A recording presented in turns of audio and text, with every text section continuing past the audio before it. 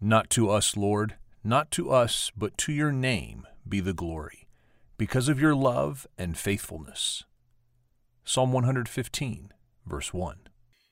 So I kind of fixed on to your name be the glory. I say, all glory to God. To say this is one thing, but to live it is another.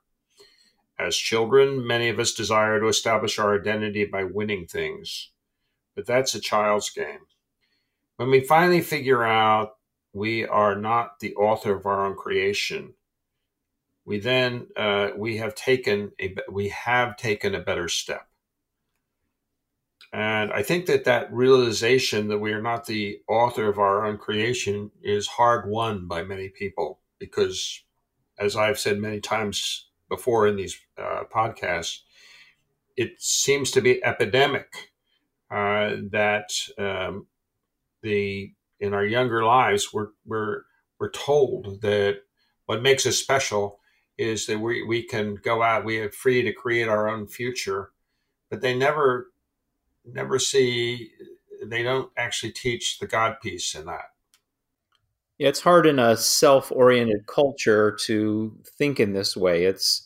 Everything's about self-actualization and self-preservation and putting yourself out there and creating a name for yourself. And the real nature of life is recognizing that everything comes from God. And I'm in the process right now of reviewing my journals from 2013. And there was a phrase that kept coming up during that season to pray boldly and trust broadly. That whole idea of acknowledge that God is the source of everything. And so ask him for crazy things and bold interventions. But in the process, trust him broadly that he's taking care of things. And when you get in that space, you don't need to project for your identity, and you don't come apart when somebody doesn't like you or approve of your project or this. You have this freedom to simply be who God has created you to be and to live out of the overflow of that.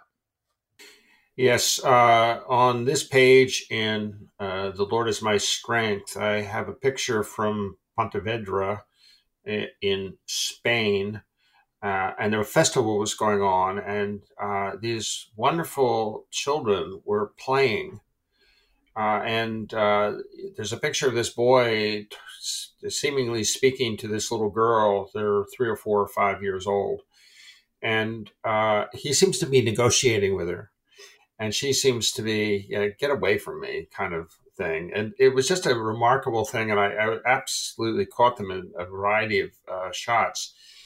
But when I say that hanging on to the self as the center of everything is a child's game, and that's why I put the picture in here, you have to grow out of it. At some point, you have to accept the fact that life is way bigger than whatever your own sense of self is. It's not to drain yourself of self, but to see God in the equation in terms of seeing who you are. And you've said this many times, Chuck, about your Jesus identity. And now in our culture where Jesus is not part of the conversation, it's harder than ever to get that idea across of how important that is for any Christian to find their identity in Jesus Christ. Well, it's really basically dying to self. Jesus said, if you're going to follow me, take up your cross and die, basically. And so there is an element before the resurrected Christ becomes living through us. We've got to die to our own self-initiatives. So we have to grow to die to self to find our identity in Jesus.